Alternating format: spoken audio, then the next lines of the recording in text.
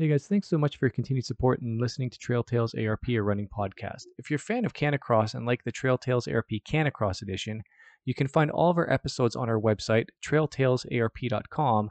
Just go under the Canicross tab and you'll see all our episodes there. Otherwise, you can just look for it in our regular feed on Apple, Spotify, or wherever else you find our podcast. Thanks for your continued support once again. Run wild.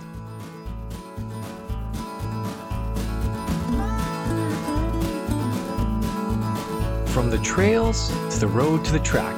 If it's running, you'll find it right here on Trail Tales ARP. Run wild.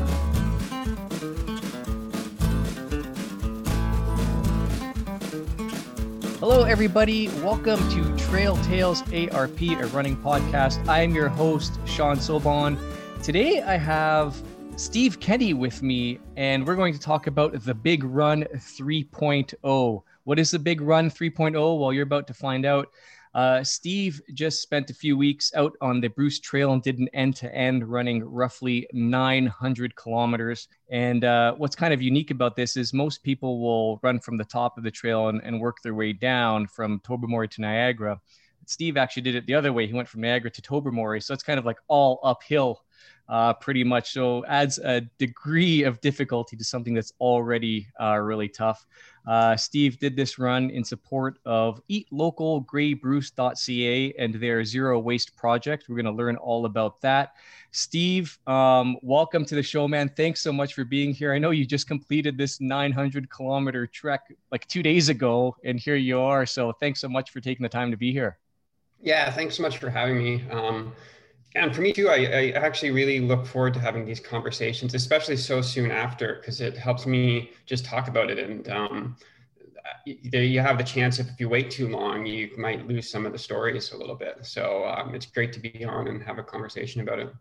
Yeah, absolutely. And, you know, this podcast, I named it Trail Tales, a running podcast. And we generally talk anything to do with running, trails, road, track. But I think this must be the most Trail Tales podcast episode there ever has been yet, because we're talking 900 kilometers of trail from June 11th to the 23rd. Like that's insane, man. I can't even fathom that. So I guess my first question I want to ask is, this was the Big Run 3.0. So let's find out a little bit about the Big Run 1.0 and the Big Run 2.0. For sure. Yeah. So without going too far into my overall history, I started running in 2019, and I had tried the year before to do a little bit of running, and I was going to train for a 10K and did a few runs, and I gave up on a 2K run. Said, I guess this isn't for me, but that never quite sticks with me. So I have an amazing partner named Jade, who anyone who's been following the run knows was a very important part of this. And she just, gave me these little encouragements and these little things to try other, I started biking, I started doing more yoga and stretching and stuff. Mm-hmm. And then in 2019, I gave running another shot. And I was going to train for a half marathon. I started running in February. And by my second week of running at that point, I went out and ran a half marathon distance just on my training day. So, all that work and change, including going plant-based, really paid off. And as we worked through the year, I did a marathon. I did my first ultra race. I did some other runs, and I was looking for something at the end of the year big to do, because I had just built this huge base. And it was getting into like November, and there was just nothing out there. There was just no races that either were available or was something bigger than what I'd done. So I just said, you know what, I'm going to go run the, I think it's called the Grey Bruce Rail Trail, but it's a rail trail that runs from Owen Sound all the way down to Orangeville. I know it. It actually runs through my town here in Shelburne. Yeah. So I spend a lot of time on it in my portion of it anyway. Yeah, exactly. And not even coincidentally, like, part of the reason I chose that trail is when I was training in 2018, when I was going to do the 10K and it just didn't happen and I gave up, it was on that trail. I would go out and run that trail, and there was a 1 kilometer stretch from like one road point to the other, and I'd run it to one end and run it back. Right. And, when I got into it, I'm like, well, I gave up on a 1 kilometer stretch of road. Like, I think I can do this whole thing. So, and we went out and we took it on and we did it. It was 114 kilometers. It was at that point twice as far as anything I'd run. It snowed a couple days before, so I was running through snow a lot of it, and a lot of it had been unbroken. So that added a little element to it. And that was the big run at the time. That was just the big run. There was no 1.0 because it was just the big run. And then 2020 hit, and there were no races on the calendar. I mean, I hadn't signed up for anything at that point. I was just going out and running. And I got the idea that I wanted to run the peninsula section of the Bruce Trail. So from Wiarton to Tobermory, which is about 160K. So, you know, a 100 miler. I think I did a 100 kilometer. Let's take on a 100 miler. So we went to do that last September. And that became the Big Run 2.0. And that one, I ended up running. I started in Wiarton and I got 90 kilometers in up to Cape Chin. And I decided to call it a night at that point. And I didn't finish the run. And I was really okay with it at the time. And I think there's a lot in that experience that came into play in this run I just did, including when I was doing that run, was the same day John Pockler started his run, the current FKT for the Bruce Trail. He started that day in Tobermory heading south. So I actually passed him on the trail and got to meet him on the trail while I was doing my run. Pretty chance meeting, but an important meeting, I believe, right? So it was. Yeah, I mean, at that moment, it was just like, I knew who he was. I was expecting him coming just because we were watching him. He had no clue I would be out there. Right. Okay. But yeah, we just chatted for a minute. And there's so many amazing things about John's run and how he pulled it off. But where we met, we were on the loop that goes from Liard's Head down to Barrows Bay, which is a really rugged remote section. And it was probably 10, 11 o'clock at night. And he was out there without headlamps because they had some issues and he didn't have a headlamp with him. And him and his pacer, Connor, were doing that section with their cell phone headlamps. Like, oh my gosh. John he's a beast for the running he did, but those guys just like worked through every problem to get his run in. And it was so amazing. Wow. Yeah, I guess you got to figure that no matter how much you plan and prepare, something's always gonna come up that you weren't expecting. Eh? Exactly. Yeah. Yeah. Okay. And that kind of leads us to the Big Run 3.0. So, you know, it's the end of June now. How much preparation went into this run, and you know, going from there? Let's start with that. Yeah. So basically, the Big Run 2.0 was in September of 2020. Yes, a year ago. It's 2021, right? Yeah. And so after I sort of didn't accomplish my 2.0, I took a day to recover, and then I was watching John's tracker and I saw that he was getting close to Owen Sound. And I'm like, I got to go out and run with him. He's coming up to some sections I do all the time. I know them well. I'm going to go out there. And I ended up the next 3 or 4 days going out and pacing with him and running with him, just to help him up in this area and get through. Wow. And it was in that experience, I was like, you know what? Like, I have the tools. Like, I have the tools to take on the entire trail. It was something I had in my mind for, you know, the future, like 3 or 4 years down the road, maybe. Yeah. But I saw what he was doing. I knew the athlete he was, and I knew he had a lot more sort of raw athleticism than I did. But I also saw what takes into doing something like that. And I said, I've got those tools. I mean, it's going to be a lot of work, but I think I can give it a shot. And we literally started planning then, like me and Jade, my partner, and Jen, who's been on our crew every time for these runs and was with us this whole run. We started taking notes, and we started looking we picked June that we were going to go for it. And we literally started planning then. Wow. Okay. So, I mean, this isn't something you can just kind of, you know, decide you're going to do it and go out and do it, because it's a pretty big deal. And I'm sure there's a lot of logistics at play with it. And, you know, you need support with it as well. So take me to, you know, before we get into the beginning of the run, can you just talk a little bit about Eat Local Grey Bruce and what they're doing and why it was important for you to support them? Definitely. To start with, like, food is such an important part of what I do as a runner and what I do as an athlete. And I'm plant-based. That's part of it. I think that benefits me in a lot of ways. It helps me with recovery, helps me perform the way I can. And going plant-based for me was influential in going from that runner who couldn't run 2K to the runner who just did 900 kilometers in 12 days and 13 hours.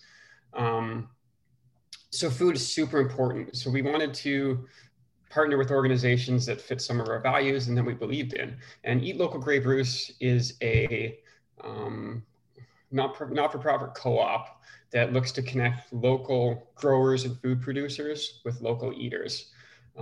So essentially they're a service you can order food from. You do your order each week and they deliver it right to your house. But it's all local farmers, local growers, local food producers. So we're supporting that local food culture. It's also healthy food. And I think, in this age of, mass-produced, factory farmed, over processed food, we need to find better systems. And that stuff is cheap and easy. And there's a reason it is everywhere. Yeah. And if we want a different world than that, which I think most people do, I think most people know there's better food to eat. We've got to support those groups that are trying to do that. And they are. And Eat Local, not only that, they're also conscious of how they function in the community. They have a solidarity model they just launched where you can purchase tokens to help people who aren't as privileged as someone like me to afford their services, and they provide for those people. And they have different membership platforms. So again, if you're more well off, you can pay more as a membership, so others who might not be able to can take part in what they do. And then specifically the Zero Waste Initiative is they're also trying to go zero waste. Like they're doing all these things, just doing one of those would be, a step in the right direction, and they're taking them all on. So they're trying to get rid of all the packaging that we don't need, all the plastics and clamshells and stuff. And the big part of this project is they're trying to package all their dry goods and stuff in mason jars and reusable containers and create the infrastructure and everything they need for that, which seems like a simple thing, but when you put that to scale, there's a lot that goes into that. And us supporting this will hopefully get them to that point. And then it's there, then the system's there, and it can, function going forward. So that's what Eat Local Grey Bruce is about. And yeah, in general, it lines up very much with our values. We like to support local food growers. Trying to go zero, like lower waste, was something we were actively doing ourselves. And if the people we're buying our food from are doing that, it makes it easier for us. Absolutely. It sounds like a great initiative from so many different angles, and you're building community, and, people are getting together and helping those who are less fortunate. And, it's pretty much one step away from growing your own food in your own garden. So you can't get much fresher than that. You're going to get health benefits from it as well, and good for the environment. So great stuff, great organization. Thanks for sharing that with us. Absolutely. So that is eatlocalgraybruce.ca. If anybody wants to check them out and support them and see what they're all about, you can go there. So Steve, let's go to June 11th. This is day one. You're down at Queenston High Park in Niagara. So what's on your mind at that point? What was the night before, I guess, your sleep? Did you get a good sleep? Were you nervous? Were you calm? I wasn't too bad. I got an okay sleep. We traveled that day. So we, Thursday morning, the 10th, we got up in Owen Sound. We'd already done like most of the prep. We just had to sort of pack everything up. I had to go pick up the RV in Brampton. We went down to where we're staying in Niagara and parked where a friend of ours down there gave us their driveway. Had to do a few things. We actually went to the park that night just to scope out the landscape. It's a little funky there where the trail comes out and runs through the park, and it's actually can be hard to. The first couple kilometers of the trail actually can be a little hard to like follow. So we just walked that through. Yeah. Actually remember when John was finishing his run, they were like in the dark trying to like find the rest of the little trail to get to the cairn. So we sort of scoped that out. And yeah, I got a pretty good sleep. I mean, we were aiming at a 4 a.m. start. So, we were getting up at 3 a.m. So, but I had also, somewhere along the way, I got some really good advice. Is like, don't worry about the sleep the night before the run, because it's going to be crappy no matter what. Right. Make sure that the 2 previous nights to that, you give yourself the opportunity to have really good sleeps, which is what I did. So, I didn't sleep the greatest that night, but that was somewhat expected. Okay, fair enough. So, yeah, man, June 11th at the beginning at this park, do they have like a placard there or anything that signifies the beginning of the trail or the end of the trail, whichever way you're going, I guess? Yeah, actually on both ends, there's a big cairn. So this big stone structure, and they're pretty similar on both ends. And yeah, it's a pretty nice symbolization of like the start and the end of the trail. And awesome. If you haven't seen it, you should, and you should probably Google a picture. I'll send you a picture of us at the end. And please do, the one at the starts, or both ends, are very similar. All right, cool. So you know what I'm going to do now is I'm just going to stop asking you questions. I want you to just kind of share your experience with us on the run and how it was from your eyes, man. For sure. Obviously going for the FKT was a goal of mine, and it was something I was, I had my sights set on. And, that was as much, I think you need something to be shooting for. If I hadn't have aimed for that, I wouldn't have put the work and effort in needed to maybe, to actually just finish the trail at the end.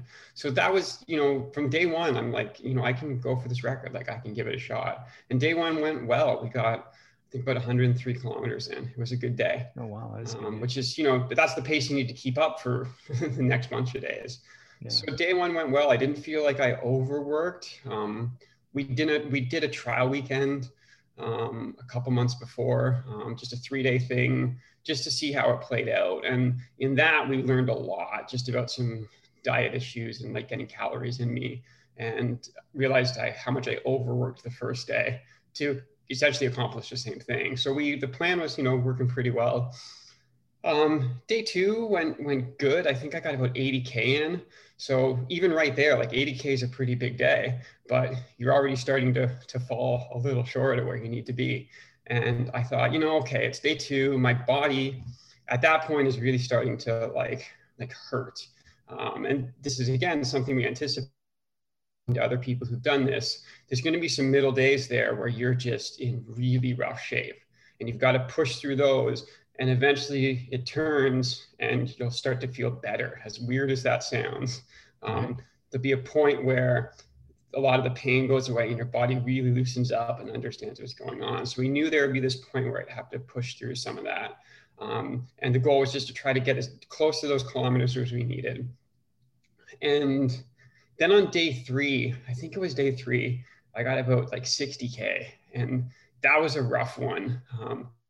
Both physically, I was hurting physically, and just mentally, because even that early, I knew I'm like, that's my mulligan. Like, that's my day that I can't have another day like this, or the record's just like not an option anymore. It was still, even at that point, like it was going to be a lot of work. Mm-hmm. And then the next bunch of days, to some extent, just blurred together. We were slugging it out. My knees were in pretty bad shape. We're having issues with food. Like, I was just having trouble eating enough. And it wasn't like so much a issue with like not wanting to eat. Like, I just couldn't, my body just wouldn't take in enough food. I was doing a lot of liquid stuff. We had this joke where it was one of these days where I was basically only eating, like, they were just doing smoothies and stuff, which was part of our nutrition plan, a big part of it. But we had other food, and I just couldn't eat any of the solid food. And I knew I needed something different. So I finally told Jane and Jen, I'm like, just take some rice and beans, put them in the blender, add some water, I'll just drink it. I just need some other stuff. And they did it. And I was jokingly calling them bean smoothies. They didn't think that was the most appealing thing, and they like to call it soup, because I mean, that's, you make soup like that, you heat some stuff up, you give it a little blend, it's a soup, right?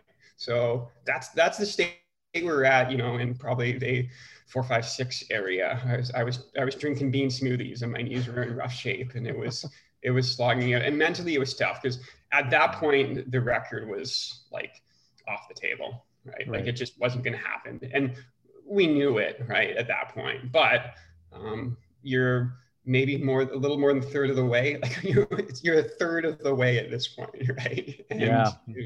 it's just then it starts to seem like so big. But a lot of credit to Jade and Jen, the crew, for everything they did themselves, but also everything they started to do to find a way forward. They really rallied. We had a lot of support we knew coming up as we moved north into Blue Mountain and into the Beaver Valley and through Owen Sound. We knew we had a lot more support as we got up that way. And we had some great support down south, some people that came out and ran, and I had a lot of pacers and just help. But we knew we really needed, or they knew I really needed some support. And they just started pulling it together and started getting some people down to help me get through those days, because they were tough days. I can imagine. Yeah. Not, sorry to interrupt here. I'm kicking myself because your run came to my attention about 2 days or maybe a day after you ran through the section here in Dufferin County. I totally would have been out there and running through that section with you. And I'm just kicking myself thinking, oh man, so close. But yeah, and it's interesting, right? Like sort of how the word spreads in this community. Yeah. It is a very tight community. But sometimes, yeah, it just, people hear about it at different times. And I truly believe people show up at the right time when you need it. And that happened a lot. And at some point in there, I probably through Caledon, maybe getting up into Blue Mountains through the Duffrins, we started getting some of the runners from the Blue Mountains. There's an amazing group of female ultra runners in the Beaver Valley and Blue Mountain area. Like just unbelievable. Like the caliber of runners they are is unbelievable. The type of people they are is amazing. And they really rallied to help me. And that started to be the turning point. That started to be like, okay, I'm still hurting, but it's like starting to be manageable again. Like I can move, but I did have some tough days through those sections too.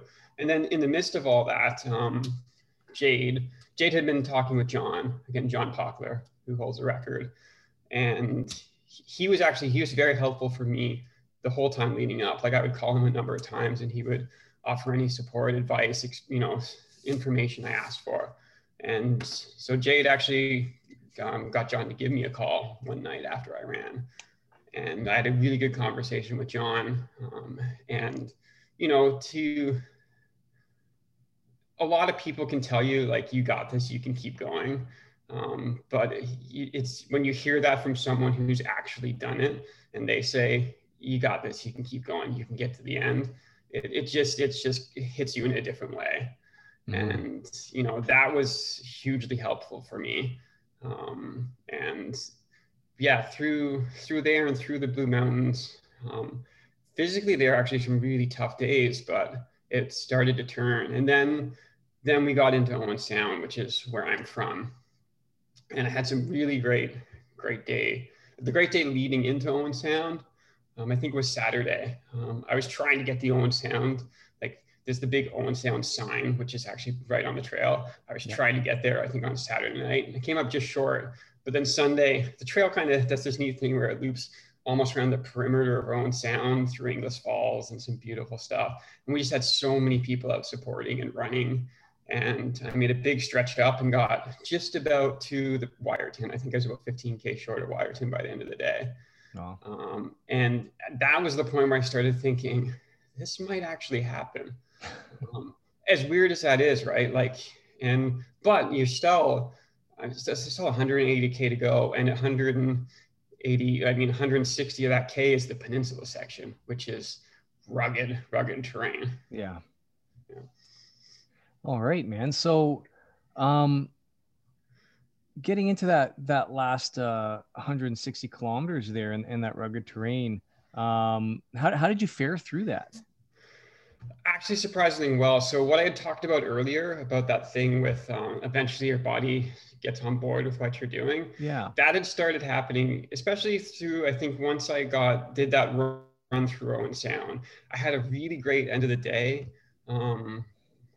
Whichever day that was after the Sunday it would have been. And at the end of the night, I had done about just short of 70K, and we were right on top of Kemble Mountain. And then there's this really nice run where you're sort of run across the top of Kemble Mountain, and then you run down the hill towards Big Bay. And then there's another little forest stretch, and you run towards the Slough of Despond. And there's this 3K road section that's like this old logging road or something that is literally a 3K straight shot that is just wide enough for a car. And there is nothing on the road. The road's closed. And it is the most surreal thing you can imagine, especially at that point.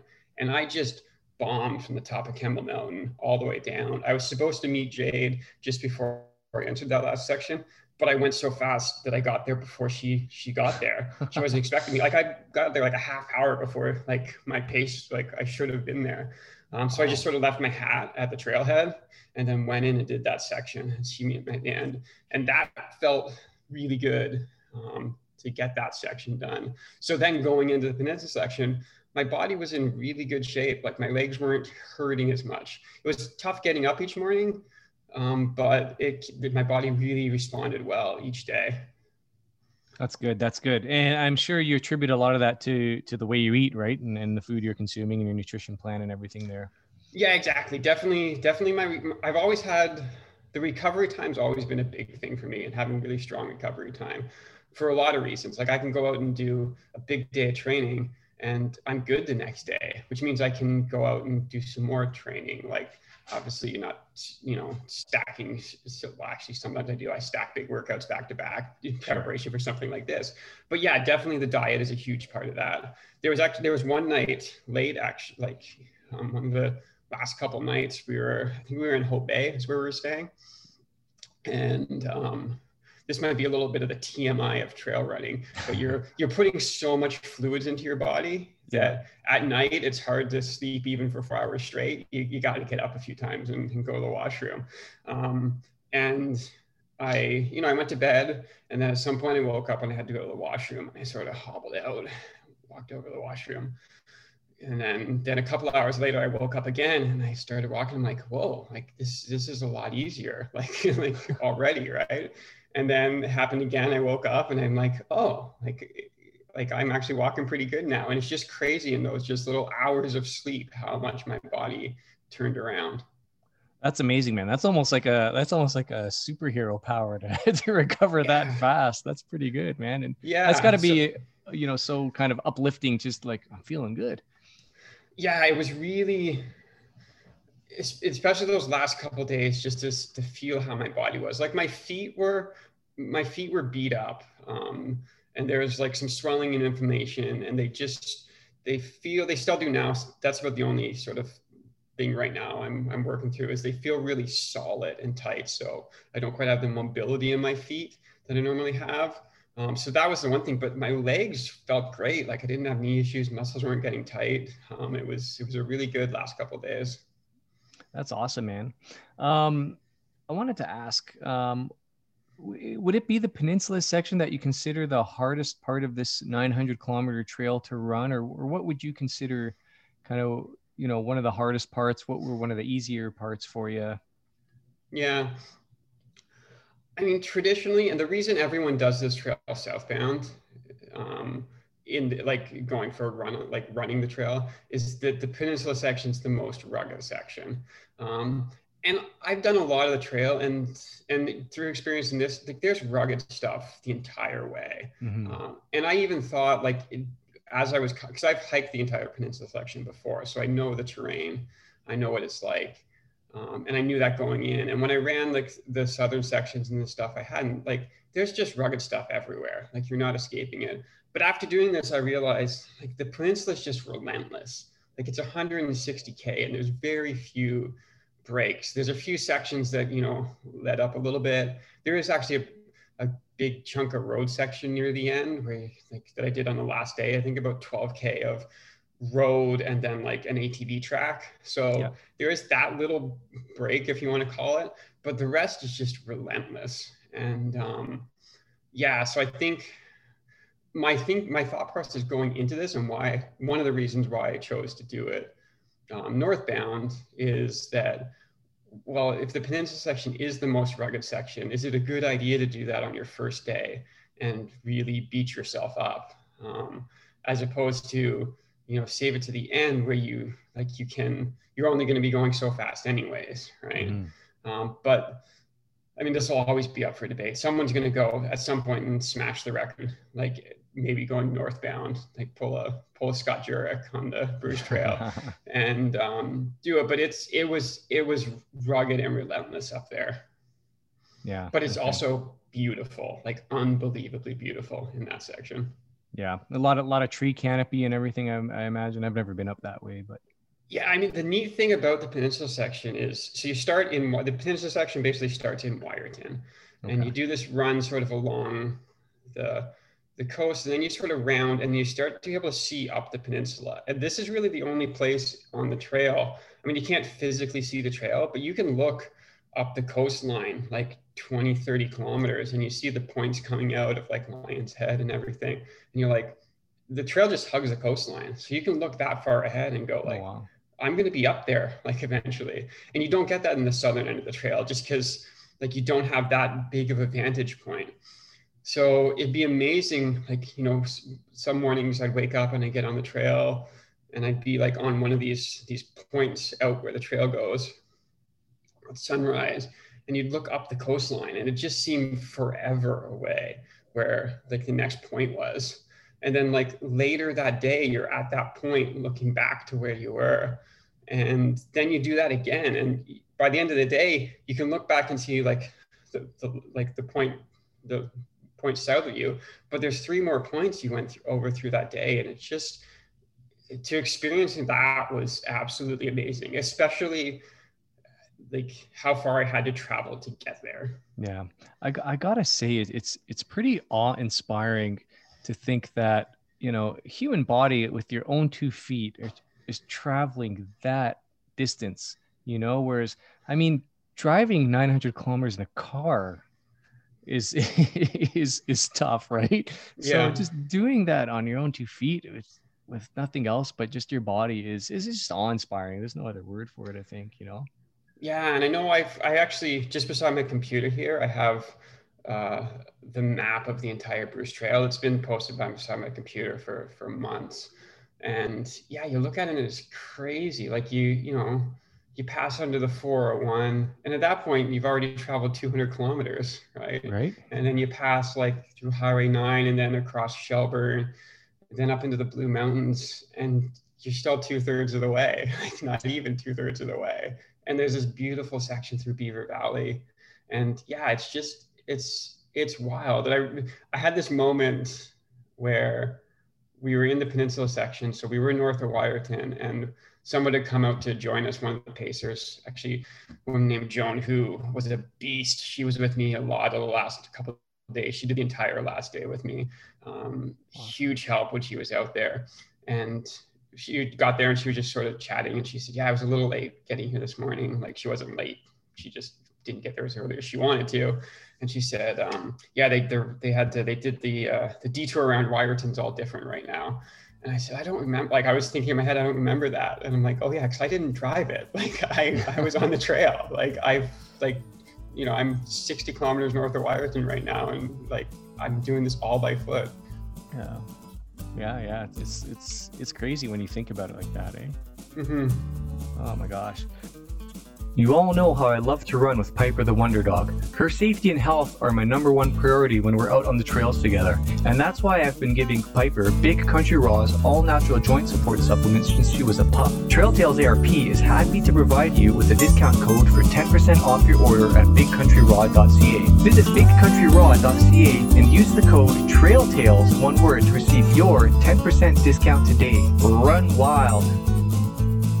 We talked a little bit earlier about, as much as you can plan and prepare for things, there's always things that happen that you didn't quite expect. Did you have any of those moments while you were out on the trail? Anything that kind of surprised you, or just kind of, like funny moments, things like that? Yeah, there was a few. I mean, part of it is a lot of these things are probably going to happen. Like, we knew I'd probably have some knee issues. As much as you can prepare for that. We knew I might have some feet issues. We knew I'd probably have some eating issues. We knew there'd be sleep issues. Mm-hmm. we knew there might be some like trail issues, like in the sense that like the Bruce Trail is almost its own organic thing. Like there's reroutes happen and stuff like that. So you've always got to be prepared. And again, my crew was really on that to making sure we had the most up-to-date version of the trail. Because you don't want to go like on a section you're not supposed to be, right? Right. You have to backtrack, right? So for me personally, it was pretty much as expected. Like, again, you kind of know what the unexpected things were. We ran into a few funny things. We had a crazy encounter with a skunk one night, which he cost us about a half hour. Which is, no kidding. Yeah, normally when you come across some wildlife, if you give them a little space and sort of push them along, eventually they'll move off. But we were in between these two fence lines and there was just nowhere for the skunk to go and nowhere for us to go. Like we can't backtrack 4 kilometers. And so that was just, and the skunk played dead, which was, I've never experienced something like that. So that was pretty wild. But beyond that, I mean, the crew, Jade and Jen, like they just went through so much to make this happen. And I think that's where a lot of the quote unquote unexpected or quote unquote, like real, not struggles, but challenges were. They were just working so hard to keep the machine going forward. And by design, like just sort of shield me from all that. Like we had those conversations going in where it's like, if there are problems on the logistics end, then like the what's going on and how we're going to do this, I don't need to know about that. Like I can't know about that. If I'm worried about, where we're sleeping that night or how this is going to happen, like I just need all my energy to be focused on moving forward. And they're amazing at just taking on all those challenges and figuring them out. Perfect. Yeah, because you have one job, and I guess any distractions are just going to kind of, side rail you from there, and you need all your brain power, all your focus, everything to be on the task at hand, eh? Exactly. And I mean, people experience that in day-to-day life, right? Like if you're working and then all of a sudden, like, someone goes, well, the toilet's leaking, right? Like, oh God, I got it. Like you can't focus on work anymore. You got to go fix that, right? Yeah. And it's, that type of thing, right? Like there was literally a point where like we were projected to finish, if I finished within the record, a little bit of wiggle room, I would have been done on Sunday. And that's sort of what we had planned for. We had planned for Sunday. Monday would be the recovery day for everyone. But it became clear before that just wasn't going to happen. And at that point, like Jade needs to go back to work. Jen needs to go back to work. We've got an RV that's rented that needs to be back on Monday. Right? Like that's the situation we're in. And I mean, in my mind, I knew like that's going to have to get figured out. But I just, I'm so lucky to have a partner like Jade and a friend like Jen who just, they're like, we got it. Like, you just keep moving and we'll figure it out.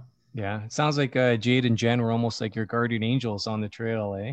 Oh, definitely. And I mean, beyond just logistically, like just they understood why I wanted to do this. And we've had conversations around this in the sense that we'd get to the point where I would be so sleep deprived, probably calorie deficient, although we kept up pretty good, just exhausted. Like I'm not the one to be making good decisions at that point. And people experience that in in day-to-day life. If you're really tired and, if you didn't sleep the night before, like you're probably not going to make the best decisions. So we sort of made an agreement before we went into the run that I would just give them information. In the sense I'm really tired. I'm not sure I can do any more tonight. This is what's hurting. This food's not working. But I wouldn't make the decision. Like, I want to stop. Like, I would just give them the information and they would go, okay, but you're going to do a bit more tonight. And this is what's going to happen. And you're not stopping. Right. And I had agreed too, that I would trust them. If they said what was happening, I would trust them. And it's within that context of, I know I'm not making a rational decision right now. I might be speaking the words that I don't want to keep going, but they know me well enough and could see the bigger picture that yes, you can and you will. Yeah. And I just trusted them. That's amazing, man. This is a bit, little tongue in cheek here, but I'm sure there are a lot of people that might be thinking your decision to just run the whole trail was probably not a good decision. Yeah, definitely. Right. There's some people out there going, I would never do that. Most of us. For sure. Right. And, but I also think that's if you don't go and try, and if you don't go like, if you don't take a shot at something that big, how would you know? Like, I would never know that I could go do something like that. Yeah. There's no test for something like that. Like, no. As amazing as, things like running like 100K or even 100-miler, like you can get pretty close to knowing if you can do that. Like, yeah.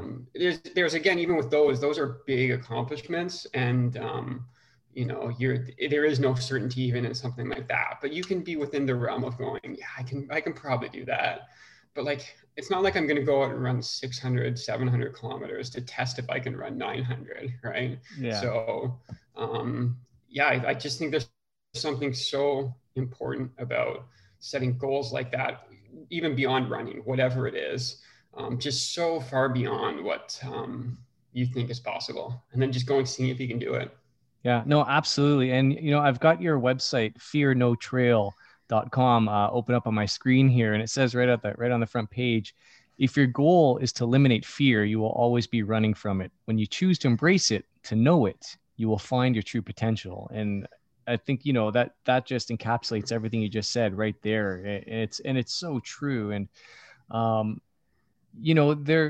throughout my life, I've always had kind of desires or goals to see if I could do things. And then, I think one of the ingredients that kind of pushes me to go for those goals is the fear of, is it, can I do this? Is it, how hard is it going to be? And it's like you said, if you don't do it, you're never going to really know. And I think that's one of the great things about running and ultra running is we're always trying to kind of find out what our limits are and tap into that area where I think very few people actually ever get to, where, you experience this on your run, where you just feel like you can't go on anymore, where you're done, and, you've got support there and people are saying, no, you got more, you can do more. And, when you think that the task in front of you is so big, it can't be accomplished, you just keep plugging away and you dig down deep inside and find whatever it is inside you that can keep you going. And then lo and behold, you accomplish it, right? And now you're looking back in the rearview mirror going, yeah, man, that's behind me. I did it, right? Exactly. Yeah, I definitely have not always lived like this way, like sure. Specifically with the fear thing, but somewhere in the past, like 5 or 6 years, which is really where I started to like think about changing my life around a little bit. And not that I had a good life and everything was fine, but I knew I was like not living up to what I probably could be doing. And somewhere along the line, there's that notion of fear, whether it was a quote or an interview with someone or a podcast. And it was like, if you have that tingle of fear about something, like that's actually like a sign you need to like go towards that, like run towards that fear and see what'll happen. Yeah. It's not the fear you have if you see a bear, like don't run towards a bear. Exactly. Good distinction. But like, that fear where like, if you're like skydiving and you get that little churn in your stomach where you're like, I don't know if I could do that. You probably should, like, you should probably go experience it.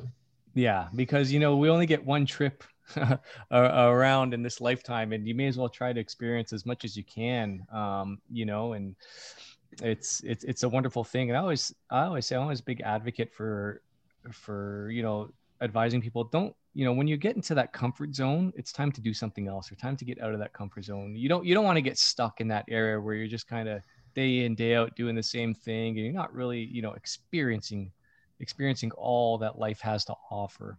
So always good to kind of push yourself, and for everybody, it's going to be a little bit different, right? So exactly. Gotta do what what you're here to do, whether it's running 900 kilometers in 12 days and 13 hours, or just getting off the couch and running a couch to 5K, like, running one time around the block, whatever it is, just get out and do it. Or, taking a cooking class, who knows? Like, you know what I mean? Yeah. And exactly to that point too, like I don't want people to think that I'm like some absolute beast that went out and like did this, like, because like literally 3 years ago, I was the guy who couldn't run like 2 kilometers. And I got up and said, okay, I'm at least going to try to do that. I'm going to go see if I can, run 5K. And that's where it starts, right? Like, now it may not lead to this, and that's fine. It doesn't have to. Exactly. But don't let what you like, don't think of the grandness of things you might not be able to do, like prevent you from doing the things you can do right now. Yeah, exactly. And, it's amazing to think that, you did accomplish this in such a short period of time, but there's been a lot of work, a lot of running, a lot of learning in that period of time, and things don't happen overnight, right? It's small, consistent efforts over time that kind of build up to bigger things. And it almost, if you're doing it right, it's almost like throughout the process, you don't even really notice the changes that are happening. It just seems like, okay, a 5K effort 3 years ago now feels like the same effort I'm putting in to run a 50K or 100 or whatever, right? Whatever it is. Yeah. It doesn't even have to be running, to be honest. But yeah, it's pretty interesting stuff for sure. And one of those things I definitely encourage people who are listening to go out and try something new, change it up a little bit and see where it takes you, right? Exactly. Yeah. So let's talk a little bit about gear, if you will. So I guess, one of the things I'm curious about is what shoes did you choose to wear on this trail? Did you have like a number of different shoes that you wore? This shoe question, this is such a, I think for most people to do something like this would be like a pretty standard question, but just for me and how I approach this shoe issue was actually like such a crazy thing. So really? I actually, for the past, I don't know, 9 months, 8-10 months, I started using Vivo barefoot shoes, which are very minimalist, like no cushioning, no support shoes. And I've run in exclusively in those for the past 9 months, 10 months, including all my trail running, like everything. I was wearing Vivos for a lot of reasons. They really reduced the impact that was coming up my body. They let my feet do what they needed to do. They really help with stability because I can really feel the ground. Mm-hmm. And I think there's something about the body's contact with the ground. When you put cushioning between that, there's a delay. But when that's not there, your body's able to do what it's supposed to do and work how it's supposed to work. So my plan was to do the run in Vivos, multiple 100Ks in Vivos. I was very comfortable in running at those. So, but I also knew with the Vivos, like there's going to be foot issues as far as swelling and stuff like that. Like that's just going to happen. So I had 2 different types of Vivos. I had their Stealth, which are a very low profile, very minimal tread shoe. They're my go-to. And I had those in the size I normally wear and a size bigger. Okay. And then I had Vivos trail shoe, which is again a minimalist shoe, very low profile, very low tread, but they actually had some like grippy tread on them. Okay. And I would use those if it was wet out, because the other ones, like if it was wet, I'd just be slipping, right? Right. And again, I had those in 2 different sizes, my regular size and a size bigger, anticipating that my feet were going to expand. Sure. And that was actually part of a lesson I learned after hearing about Adam, who he held the record before John. And he had some pretty big foot issues from what I understand. And they cut the toes out of his shoes. So they give his feet more room to so that was the reason I had these sizes bigger. I want to be prepared in case that happens. Yeah. But then I might have been day 6 or 7, something like that. I was just starting the Beaver Valley section. So I just finished the Blue Mountain section. And I was going in the morning to start the Beaver Valley section. And I had a runner named Kate from the area, from Collingwood, one of those amazing women runners from that region. She was out with me dressed as a unicorn, as one does.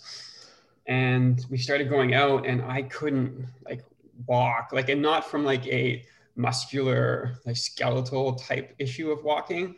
There were lightning bolts shooting up the bottom of my feet with every step I took. It was horrendous pain.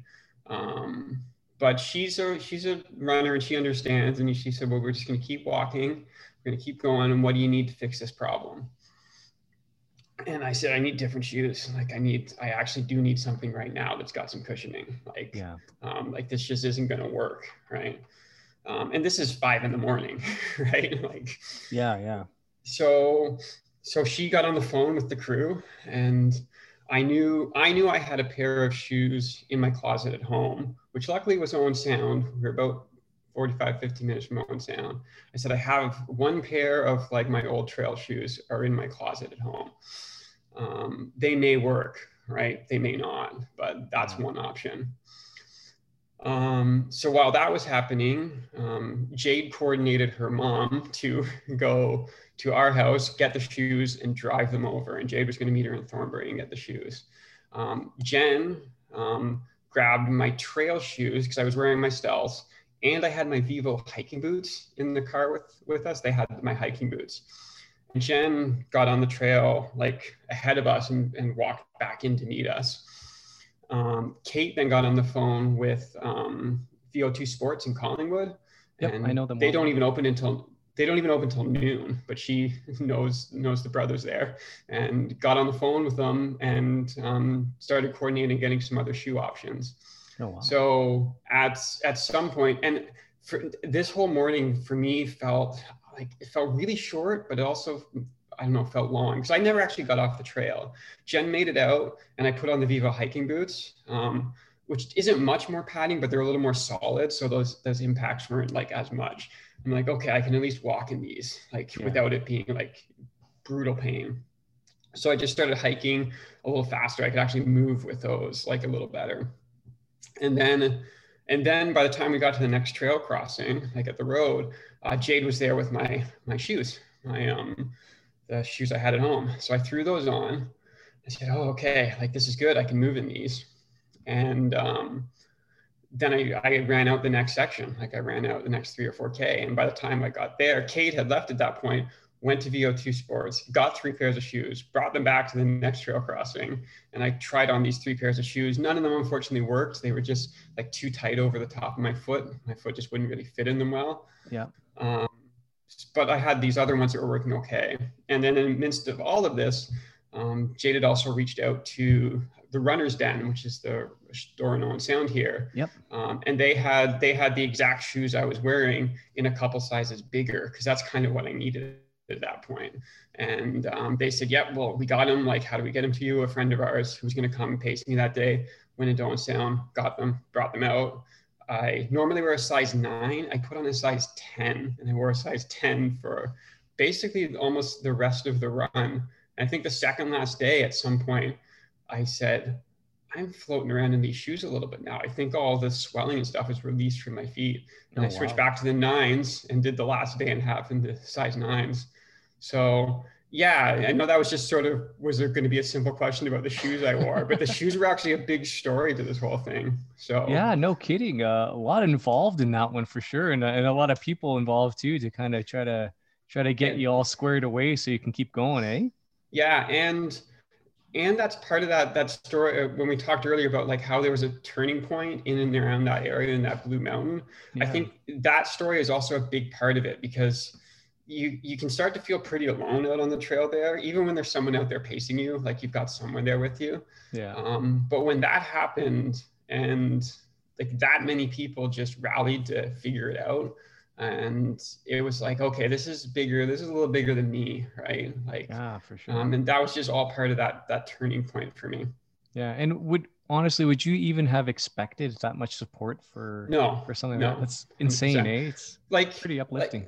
Like you'd think, like, you know, if some elite athlete said, hey, I'm having some like foot problems, like some runner shops would probably jump to help them out. Like VO2 Sports had no idea who I am. I've never interacted with them, right?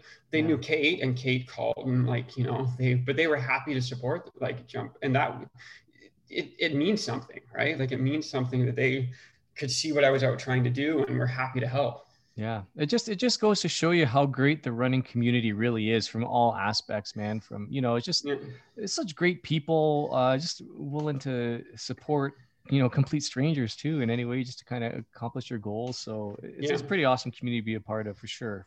Yeah. So, you know, I've typically just spent, you know, time out on the Bruce Trail and the side trails here in Dufferin County, you know, Orangeville, Shelburne area. But I'm assuming, like, you know, the flashes, the white flashes are all the main trail, and throughout the entirety of the trail, the side trails are probably marked by blue flashes. Did you just stick right to the main trail route? There was no like kind of turns going off to a side trail or doing a little section there to explore? No, like part of the thing when you're going for the like an end-to-end, an FKT, like one of the things is you stick to the trail like 100%.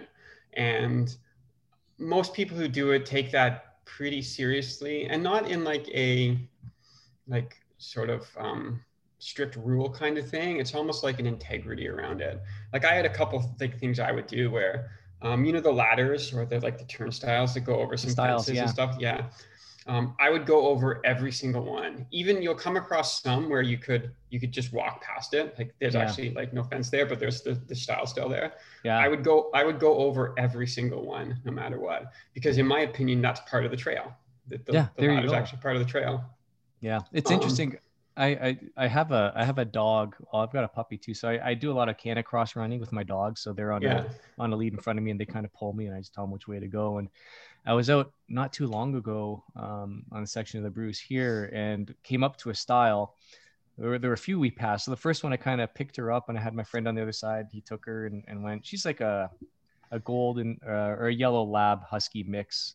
We got her as a rescue from Manitoba. Anyway, we came up to the next one, and boom, up and down she went right on her own. I was amazed because I took her off the lead so I could pick her up, and she just went on her own. I was like, oh, pretty cool. Yeah, there's some actually, I'd never seen them up this way, but there are some down south that actually have like a little dog hole cut out beside them where the dogs can just we came across those too. Yeah, that's pretty cool. So yeah, but in general, you 100% stick to the white blazes. And you know, there were times where, like, if you go off track, which happens occasionally, I'd have to loop back, even if it was like 100 meters, even if it was 20 meters, even if it was 5 meters that I somehow went off trail, I would go back and make sure I did that actual section to say, like, and it's just that mentality of like, if I'm going to hike the entire trail, I'm going to hike the entire trail. And I'm not going to miss sections. And there are little things I would do to sort of make sure that happened. Whenever at the end of the night, when I finished, you obviously finish at a road crossing, like when you finish. And I go across the road to where you'd sort of go into the next section. And there's typically a sign there saying like Bruce Trail entrance, or there's just a blaze there. And I would go over and I'd physically tag that blaze or that sign. And then when I came back in the morning to start, I would tag that sign, and I would call it tagging, you know, the trail. So I made sure like I finished and started at the exact same spot. Nice. Yeah. And that's a real great way to just have that continuity that you've done every single portion of it. Right. Exactly. That's pretty cool. Yeah. I guess it would kind of put you in that mindset too. Like tag it. Okay. I'm out. I'm done for the day. And then you're back to business the next day, tag it, and away you go. Eh? Exactly. And it's as much that part of it too, right? This sort of mentality of like, okay, I'm back in it. I'm back on the trail. Yeah, exactly, man. So I wanted to ask too, like, what was your typical day like? Did you have a certain amount of hours you were out? Was it the same every day? Did it vary? Did you wake up at the same time every day, go to bed at the same time? How did you kind of go, or did you just kind of go by feel? A little bit by feel, but within a structure. So it stuck pretty similar. We had originally planned that I'd be starting each morning at 4 o'clock. But I think after about day 2 or 3, we sort of pushed that back a little bit to 5. Like we realized that was just pushing it a little too far. But in general, in the mornings, I'd be on the trail at 5 o'clock. There were still a few mornings I started a little earlier, but generally around 5. And most mornings what would happen is the alarm would go off. Jade and Jen's alarm would go off, and they would just hop out of bed and just start doing the things that I needed. So Jen would be making me food and everything, like the smoothie and stuff to get me going. Jade would be getting all the gear and everything ready. I'd be laying in bed just trying to get the blood flowing and get the legs going. Yeah. Jade would give me a quick like leg massage. I'm also super lucky that Jade's a registered massage therapist. So perfect. Jen is as well, actually. So I've got this amazing support crew who understands the body. And it's super helpful because we can deal with problems immediately. We don't have to wait. We can just try to fix them. Yeah. Yeah. So then the morning would start, and I would, we'd sort of go through that routine. There were some times where we actually were parked basically right at the trailhead. So I could just walk out of the RV and hop on a trail, or we'd be like 10 minutes away and we'd drive to the trailhead 10, 15 minutes away. And then we'd get going in the morning. And then I go anywhere probably between about 8 to 10. I think we pushed till 11 o'clock one night. We always wanted to push later, but it got to a point where like pushing much past that, like 8 or 9 o'clock, it was just negative returns, right? Yeah. Like, and sometimes that would have to do with just the reality of the trail. Like if it was like 8:30 and there was a section I would be coming to that would take me 2 hours and 2.5 hours to do before they can meet me again. Well, we can't go into that section. Like I can't go in that late, right? But maybe if it's 8:30, 9 o'clock, and there's like a little 3K section, well, yeah, I can knock that out and we can call it quits at the end. So sometimes that was also in play. Like what's the actual next section look like? Because, you can't just say like, well, we're going to stop at 10 o'clock. 10 o'clock might be in the middle of some section of trail where it's like, 3 kilometers to the next road crossing. So, yeah. Interesting. What do you know off top of your head? Like what is the longest section of trail throughout this whole thing? Like the longest section where you don't have access? Yeah. That'd be up in the peninsula through the park. Now there are a few access points there, but basically there's almost 40K that's really hard to get to. You start at, I forget what it's called, but like the southern end of the park. And I think it's about 15K, maybe even a little more, maybe 16 or 17. And you get to a place called Halfway Log Dump. There's a couple names for it, where there is access. And we were lucky enough that we talked to some of the people at the park. And because those lots can get full, like this includes the grotto, which is such a huge tourist attraction now, where those lots can get full and like the support crew couldn't even get in if they wanted to. But we were lucky that we talked to some of the people at the park and let them know where they're up to. And the crew was able to get into that first stop and meet me. And then it was about a 16K stretch through the rest of the park. Again, that too, there is a point where they could have got in to meet me. But even for that they have to drive in a bit of ways and then actually hike in a little ways to actually get to where the main trail would be. Oh, really?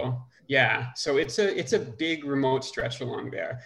And whereas most other places might be remote, or like a big stretch, you're not actually as remote as you seem. Like up there, like you're out in the wilderness. Like there's no easy way to get in if something were to happen.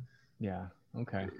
Thankfully, nothing did. That's for sure. Nothing did. And I had on that last day through that, I had Joan, another runner named Steve with me that day through that section, which was huge. Like they just powered through with me all day to get that section done. That was the last day, was going through there. Awesome. And so let me ask now, what was it like for the last 100, 200 meters of the run? What was going through your mind? Were you just thinking, why is this taking so long? Or were you just, what was going through your head at that point? Yeah, it's neat. So the section through the park is almost the end of the trail. Like I think once you come out, you might have 10 kilometers, maybe less than 10 kilometers left, something like that. There's still a bit of ruggedness, but then eventually you're sort of getting into like Tobermory, like the real area of Tobermory. And we've always done this thing where Jade comes out and runs the last of it with me. So there was a point about 3 kilometers from the end where Jade was able to meet us, and she ran the last 3K with us as well.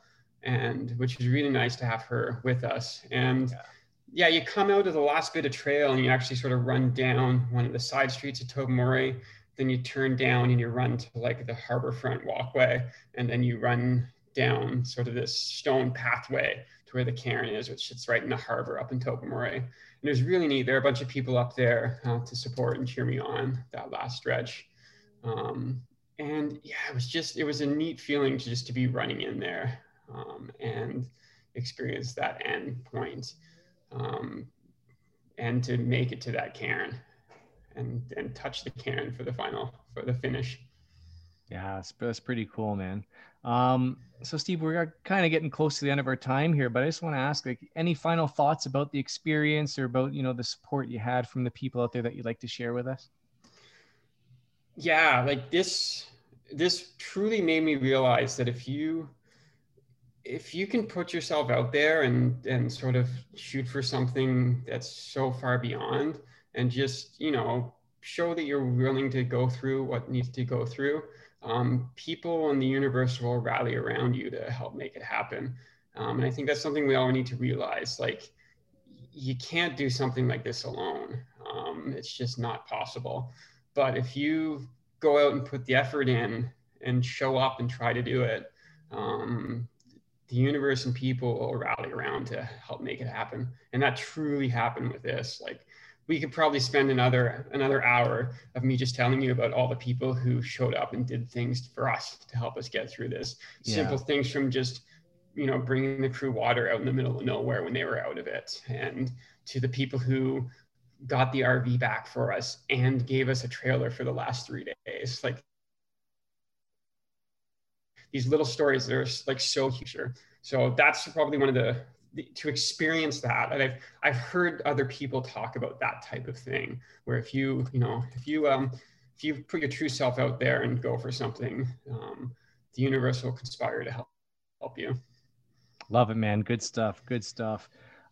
So if people want to kind of learn more about you, or even kind of get some more insights from your experience and what you and Jade are up to, you have an Instagram account. It's Fear No Trail, and no is spelled KNOW. So Fear No Trail. And that's the same spelling for your website as well, fearnotrail.com. Are those the 2 best places that people can kind of get in touch with you and learn about your story? Yeah, those are the 2 best places. And yeah, we're going to be doing more stuff like this. We're not going to do anything quite this big for a little while, but we already have some other some things up our sleeves we're going to be doing. On Instagram, I'm going to be sharing some of the stories of like what I experienced on the trail over the next little while. So if people are interested, they can find it there, and I'll be telling stories. And yeah, just stay connected with us and what we're up to, because we do have some other cool stuff planned that we're going to be doing. Wonderful, Steve. I'd love to get you back on the podcast and we can talk about those things when the time comes. That would be awesome. For everybody listening, we're going to put this interview up on our YouTube channel as well. It's just Trail Tales ARP. And beyond that, you can listen to us wherever you find any major podcasts, Spotify, Apple, Google Podcasts, Stitcher, all those places. Steve, I have one last thing to say to you, as I say to all of my guests here, and that is to run wild, my friend. Run wild. Thank you so much. I'm looking forward to running wild in a few days again. Absolutely. Trail Tales ERP now has a brand new YouTube channel. You can head over there through our website and check out all our latest videos. And please don't forget to subscribe. If you could also leave us a review on wherever you get our podcast from, that would be greatly appreciated. And don't forget to follow us on Instagram at trail_tales_ARP. And you can also join our Strava running group at Trail Tales ARP. Thank you so much for your continued support. Run wild.